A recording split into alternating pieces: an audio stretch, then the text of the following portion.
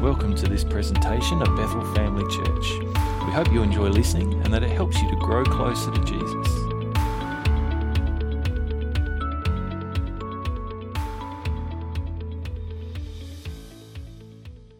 My message this morning, continuing on part of our series called On Repeat, where we're reminding ourselves of things that are really important for us to remember. And there was kind of like three categories of things that I thought were really important. There were things about who I am, things about who God is, and things about what we do as believers. And this morning, I guess, this is a little bit like a who I am, like my identity in Christ. And I've called this message this morning, it's Father's Day today, so I've called the message this morning, I Look Like My Dad. But I will explain what I mean by that in a minute, or as we go. But I think that's one of the things that's really important for us to remember, that we look like our dad. Not our earthly dad, but our heavenly dad. That we reflect his glory and who he is. But for me, being a dad has taught me a lot about who God is. There's a lot of challenges in being a dad. Being a dad is not always an easy gig, and I guess for mums, you can, being a mum's not an easy gig either, but being a parent, I can only speak from the perspective of being dad. I can't talk from personal experience about what it's like to be a mum, so you'll just have to take it and apply it to your situation, all right? But for me, being a dad was hard, and part of the reason it was hard is because you just kind of get chucked in the deep end. There's no training course or preparation for it, is there? It's like one day you're not a dad and the next day you are. And there's a bit of a learning curve that kind of comes with that, I think. But some of us had good role models through our life. Some of us had maybe negative role models of what it means to be a father. Some of us probably had no role model of what it is to be a father. And I suspect that for many of us, there are things that in our lives that we have chosen or would choose to do differently to our own fathers, no matter how good they might have been or how much we might have admired them. But often we end up resembling them or looking like them more than what we might think. Now, there's all kinds of different ways that we resemble our earthly parents, isn't there? There's the kind of the physical, the exterior, the kind of the looks, like, whether you're tall or short, or, what kind of build you have, maybe whether you have glasses or whether you have hair or no hair, or, kind of, because obviously that's an example where there's of a family where there's no family resemblance. Like, kids don't look like their parents at all, do they? No. People often tell me that Hayden looks just like me, but I don't see it. The smile, you reckon? There's lots of things, isn't there? Lots of ways that we can look at. Sometimes it's not so much about the looks, but it's mannerisms. Sometimes it's like certain behaviours or things that sometimes we do unconsciously. Sometimes it's a voice. When I meet people who know my parents, they often tell me that I look more like my mum, but I sound like my dad. People often said when I laugh, I have a laugh like my dad. And I say, "Oh, you sound just like your dad when you laugh." Sometimes it's our personality traits. Sometimes it's our strengths and weaknesses that we resemble our parents. Now, there are some things we can't choose. Obviously, we can't choose our genetics. We can't choose, well, I was going to say we can't choose our hair colour, but you ladies would probably speak differently to that, wouldn't you? But there are some things that we can choose. There are a lot of things that we learn from our parents, things like our values, things like our morals, things like how we treat other people are things that we have a choice about, some of those things, don't we? And there are some things that when we read the Bible, which is God's revelation to us of who he is, we get a picture of who God is. And we get a picture of his characteristics and his attributes. And there are some things in there that we can choose to try to emulate. And there are things that when I look at who God is and what kind of a father God is, there are things that for me that I go, I want to be that kind of dad to my kids. And so I just want to kind of look at a few of some of those characteristics with you this morning that we see in God that are worthy and admirable to, I guess, to try to replicate in our own lives. The first is unconditional love. And I think this is one of the most important kind of attributes for us, and one of the most important things, one of the things that I'm most glad that God demonstrates and lives out is unconditional love. For me as a dad, it's one of the most important things that I want my kids to know is that they're loved unconditionally. Might not always agree with their choices, particularly as now that they're kind of getting older and as teenagers and making more of their own choices, but I'll always love them.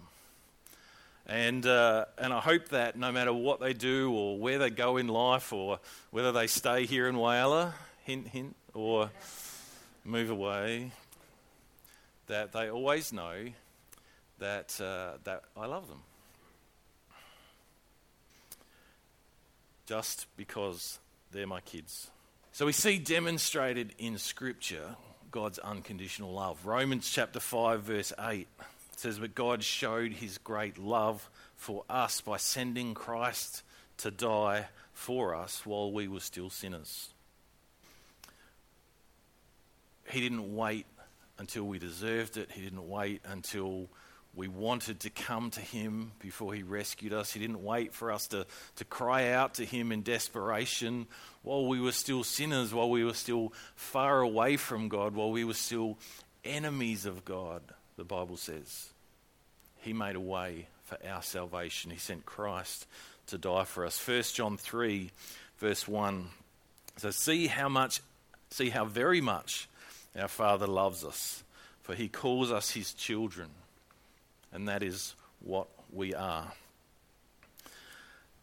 Unconditional love doesn't mean that I'm happy with everything that my kids do, and unconditional love doesn't mean that God's happy with everything that you do.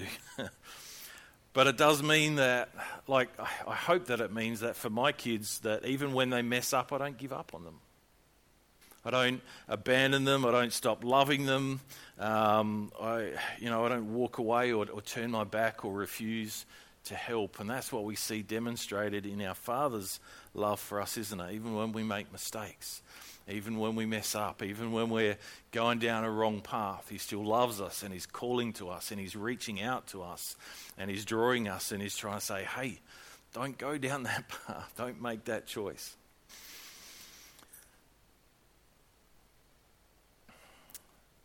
Unconditional love. Second characteristic is being present. God has declared that he will never leave us. He will never give up on us. He will never abandon us. He will never forsake us. Now, being present for my kids doesn't necessarily mean that I'm always going to. It's not like I'm at their beck and call. It's not like I am their servant or at the mercy of their every whim. But it's being present, being there with them, being available to them when they need me. And even someday, maybe if one or two of them move away from geographically from where we live. It's a touchy subject, all right. Even if someday, far down the track, they might move away from home, I hope that they know that they can call when they need me, when they're hurting, when they don't know how to solve a problem, when they need advice or wisdom. I don't know whether I'll have the answers for them, but I hope that they might reach out and ask. I want them to know that they can come to me and that I will never turn them away. Psalm 46 verse 1 says that God is our refuge and our strength, always ready to help in times of trouble. He has promised that he is, the psalmist declares that he is our refuge and our strength. He is the one that we can run to in times of trouble. He is the one who is always ready and willing and eager to help you when you need help. Does that fit with your picture of who God is? It doesn't always fit with my picture. Sometimes I have this kind of picture of God where I feel like I need to convince him to help me. And I need to kind of to beg and plead and humble myself, and God will finally, if I do that enough, then God will finally deign to help me. I'm trying to. It's not the picture of God that we read about in Scripture. It's not the picture of God that is revealed in the person of Christ, is it? Psalm 139 is a great psalm. I encourage you make a note of this and go home and read it. Or if you're listening on the podcast or at home, pause it right here and go and read this psalm in full, because it's an amazing psalm that talks about how much God knows you and loves you and cares for you. But I just want to read a few verses here from verse 7 through to verse 10. And the psalmist writes this. He says, "I can never escape from your spirit. I can never get away from your presence. If I go up to heaven, you are there. If I go down to the grave, you are there. If I ride the wings of the morning, if I dwell by the farthest oceans." It's getting a little bit poetic kind of here, isn't it? It's like a little bit flowery, but in the language, but he's making this point. He says, if I dwell by the farthest oceans, even there your hand will guide me and your strength will support me. Sometimes when we read this, the first bit of this scripture, it kind of sounds like he's trying to get away from God, doesn't it? But as we read on, we discover it's not really about trying to get away from God. It's not about trying to hide from God. He's making this declaration that says, it doesn't matter where I go, you will always be there to guide me and support me. Isn't that a great thing? And this is God's promise for us. This is God's declaration to us through his word is for you also, that no matter where you go, whether it's geographically or whether it's spiritually or whether it's emotionally or in your thoughts, no matter where you go, he will be there to guide you and to support you. So that's being present. That's number 2. Number 3 is discipline. Proverbs 3 verse 11 and 12 says, "My child, don't reject the Lord's discipline, and don't be upset when he corrects you, for the Lord corrects those he loves, just as a father corrects a child in whom he delights." One of the things that I've discovered as I've grown as a parent over the last 20 years, that sounds like a long time when I say it out loud, is not that discipline is not about learning how to make your child obey. Effective discipline is about learning how to make your children want to obey. You see the difference? I always want to do everything in love. We know that, we talked about often, sometimes when we think about discipline, we kind of associate that or kind of make it synonymous with punishment, but it's really not, is it? Discipline is about training and teaching. We talk about athletes who discipline themselves or go through sort of physical disciplines to accomplish what they want to, their goals, or to get to the Olympics or to achieve in their sport. We talk about spiritual disciplines where we train ourselves spiritually by reading the Word and being diligent in spending time with God. A discipline means teaching.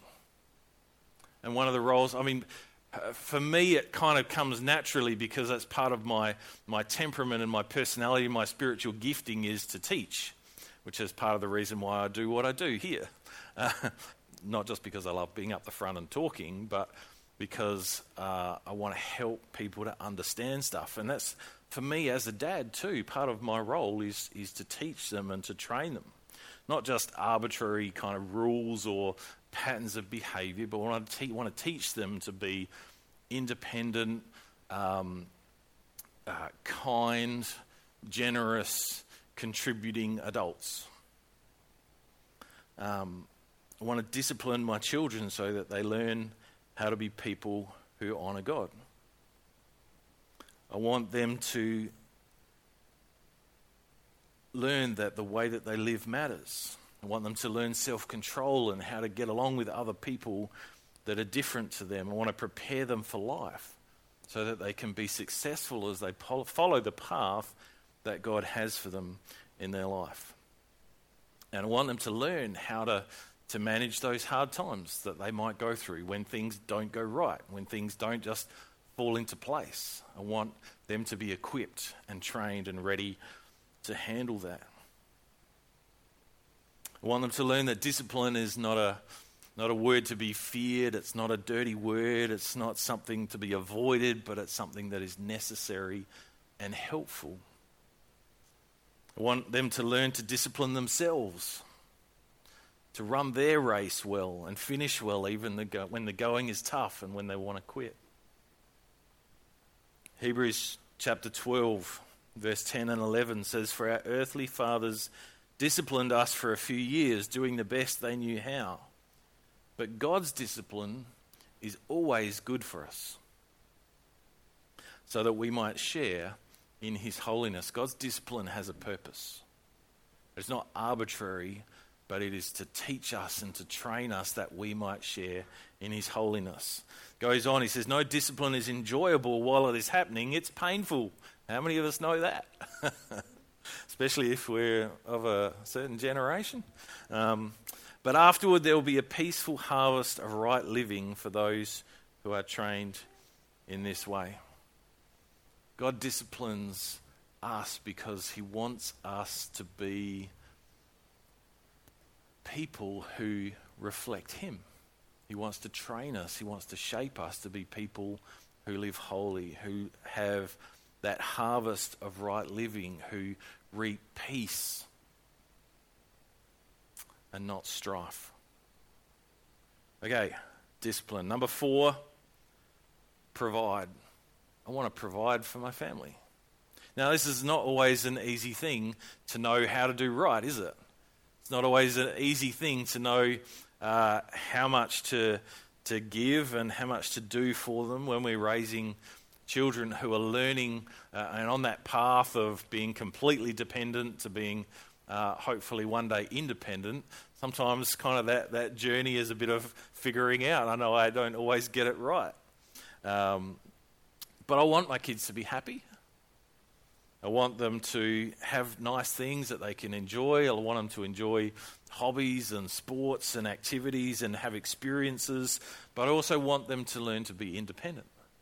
I want them to learn to understand the value of money and the value of hard work and a job well done. I want them to understand the joy that comes from working hard for something and earning it and being able to buy yourself something that you wanted at the end of it.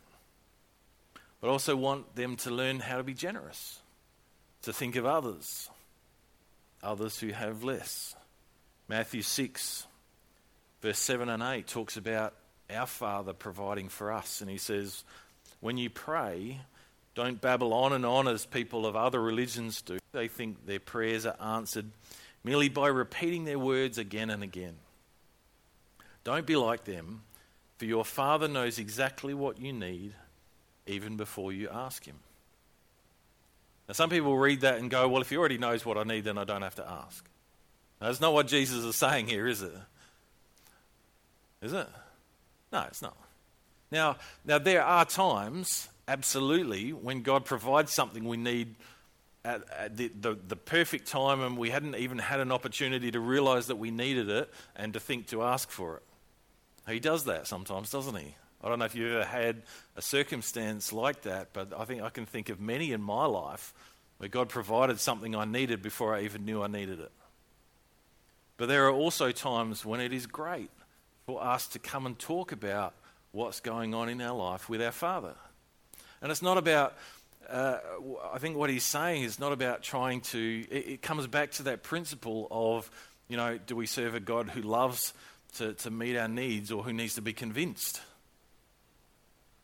And I think that as we begin to get that more accurate picture of a God who loves to help, who loves to meet our needs, who loves to stick up for us and fight for us when we need him, who is just ready and waiting to step in and answer our cry and our call, and not someone who has to be, nagged into submission. Sometimes children think that parents need to be nagged into submission, don't they? And I don't know, but some parents, I think it probably works really well, but and it's something we've got to be a little bit mindful of at times too. But God is not someone who we can nag into submission. Philippians 4:19 says, this same God, Paul's writing this, and he said, this same God who takes care of me, remember that he's writing this under house arrest, as a person who has suffered unbelievable persecution and torture for the name of Christ. That gives it a little bit of different context, doesn't it? It says, this same God who takes care of me will supply all your needs from his glorious riches.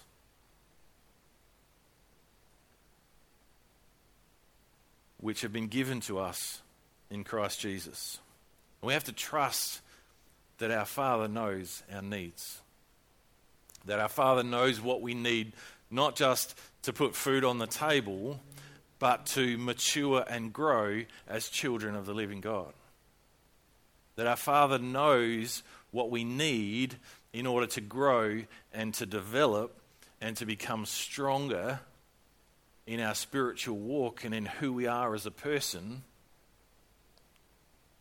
as well as those material and practical kind of things. So providing. And number 5 is the last one, leading by example.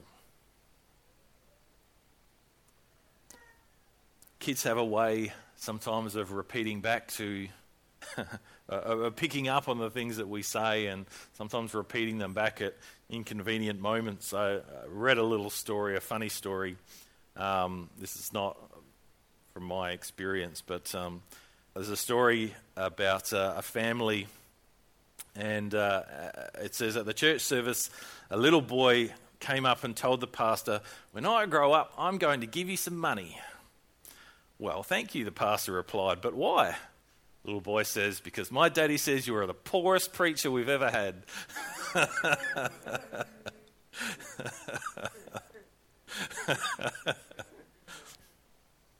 Obviously that didn't happen here. No. But we need to be mindful of what kind of, as parents, we need to be mindful of what kind of example we set for our kids, don't we? Because they'll usually follow our example and not our instruction. They'll follow what we do, not what we say.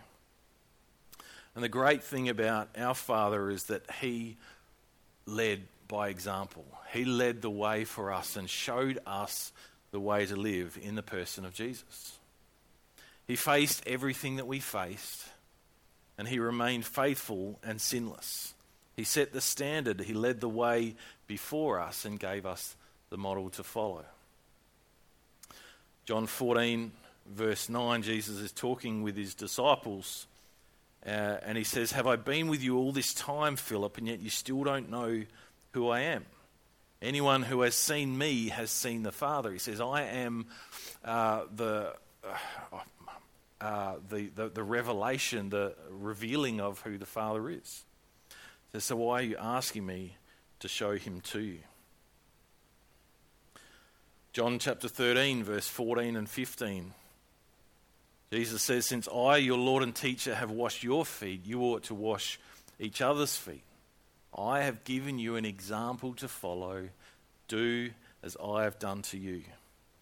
Now, just like with my kids, I don't want them to be just like carbon copies of me. I want them to have, they've got their own hopes and their own dreams and their own plans and their own gifts and personalities that are different to me. I don't want them to just kind of be carbon copies, but there are things that I would encourage them to imitate. And we don't copy Christ identically. We're not supposed to be carbon copies of him, but there are things about who he is that we are meant to be imitators of. I want my kids to follow my lead and hopefully surpass what I'm able to do in my life and what I build my life on. Loving God and developing a personal and intimate relationship with Him. The way that I love my wife and my family, the way that I serve God and the church and follow God's path for my life. 1 Corinthians 11 verse 1, Paul's writing to the church at Corinth, and he says, "You should imitate me just as I imitate Christ." So we have this amazing picture of who God is, of the kind of loving Heavenly Father that He is. And that's kind of outlined for us in our Word, and there's kind of this standard that's set for us and this example that He's given to us of what it means to follow Him and what it means to, I guess, for us as parents. But He's, I guess that He exemplifies what it means to be a good father. The good father, as we sing that song. But I have some good news, and I have some bad news, and then I have some more good news. It's kind of like a bad news sandwich between good news. You ready? Ready for a bad news sandwich? All right. The good news is that God is our perfect Father, who loves us unconditionally, who is always present and willing to help, who disciplines us perfectly in a way that helps to shape our lives and teach us. He provides for us according to our needs and according to His wisdom. And He came in the person of Jesus to be a perfect example and lead us by example. That's the good news. We have an amazing God, an amazing Father who does these things perfectly for us as His children. The bad news is that He's kind of set this bar really high. The bad news is that we can't hope to follow that example. The bad news is we mess up. That doesn't mean that I shouldn't desire those traits or characteristics or aspire to exemplify those things in my life, but I kind of have to do it knowing that I'm going to fall short. And in so many ways, part of what I want to really encourage you with and say this morning is, like, don't try to hold yourself or your parents, please, to this standard. Because none of us are able to measure up to the example that Jesus set for us, are we? And if I was to stand here and to preach to you this morning that, you know, if you're going to be a good Christian, that you need to try harder to do all these things. If you're going to be a good parent, then you need to do better at this stuff and lift your game and, you know, and pick yourself up and work at it. Then I'm not preaching the gospel, I'm preaching law. Because the reality is that we all fall short. But here's the other good news. The other good news is the gospel. The other good news is that you already look like your dad. The other good news is that you have already been transformed and changed into His likeness. You are a new creation. The old has gone and the new has come. Romans 8, one last scripture I want to share with you this morning. Romans 8 verse 15 and 16 says, "You have not received a spirit that makes you fearful slaves. Instead, you received God's Spirit when He adopted you as His own children. Now we call Him Abba, Father. For His Spirit joins with our spirit to affirm that we are God's children." In John chapter 8, there's this really interesting little interchange between some Jewish guys that came and were talking to Jesus. And they're like, you know, you might have read it before. They're like, "Oh, we're sons of Abraham, and Jesus is like, no, you're not, because Abraham would have listened to me. And they're like, well, we don't have any father except for God. And you're like, no, you're not, because I came from God and you won't listen to me. And Jesus says, your father is the devil, who's a liar and a murderer, and that's what's in your hearts. And there's kind of this interesting little thing about fathers and sons and fathers and children, and kind of this, he says, your father is the devil because your heart reflects his heart. And that's what we used to be. But for those who are in Christ, he declares that we are transformed, that we are made new, that he makes us into his sons and his daughters. You may not feel like it sometimes. Might be days when you might not even be able to see it in yourself. We don't always kind of see those resemblances sometimes, do I know we joked about me not thinking that Hayden looks like me much, but sometimes I don't see it. And you'll laugh at that because you do, but sometimes I don't. And sometimes we don't see that in ourselves. Sometimes we don't see that we look like God. Sometimes we don't see that we look like our heavenly dad.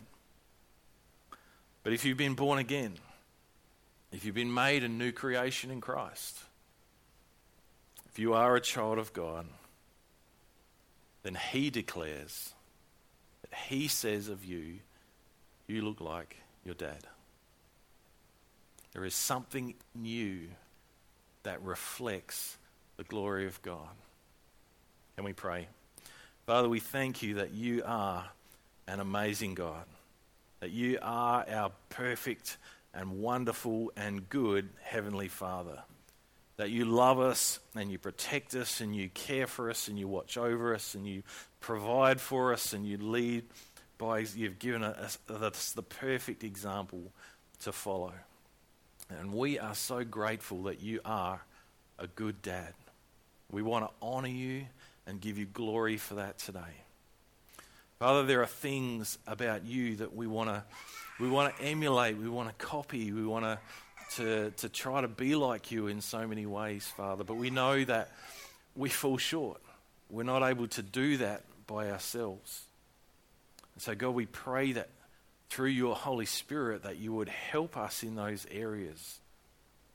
Help us in some of those things. Help us to love our kids. Help us to love our wives or our husbands. Help us to love our families and our friends, our brothers and sisters here in our church family.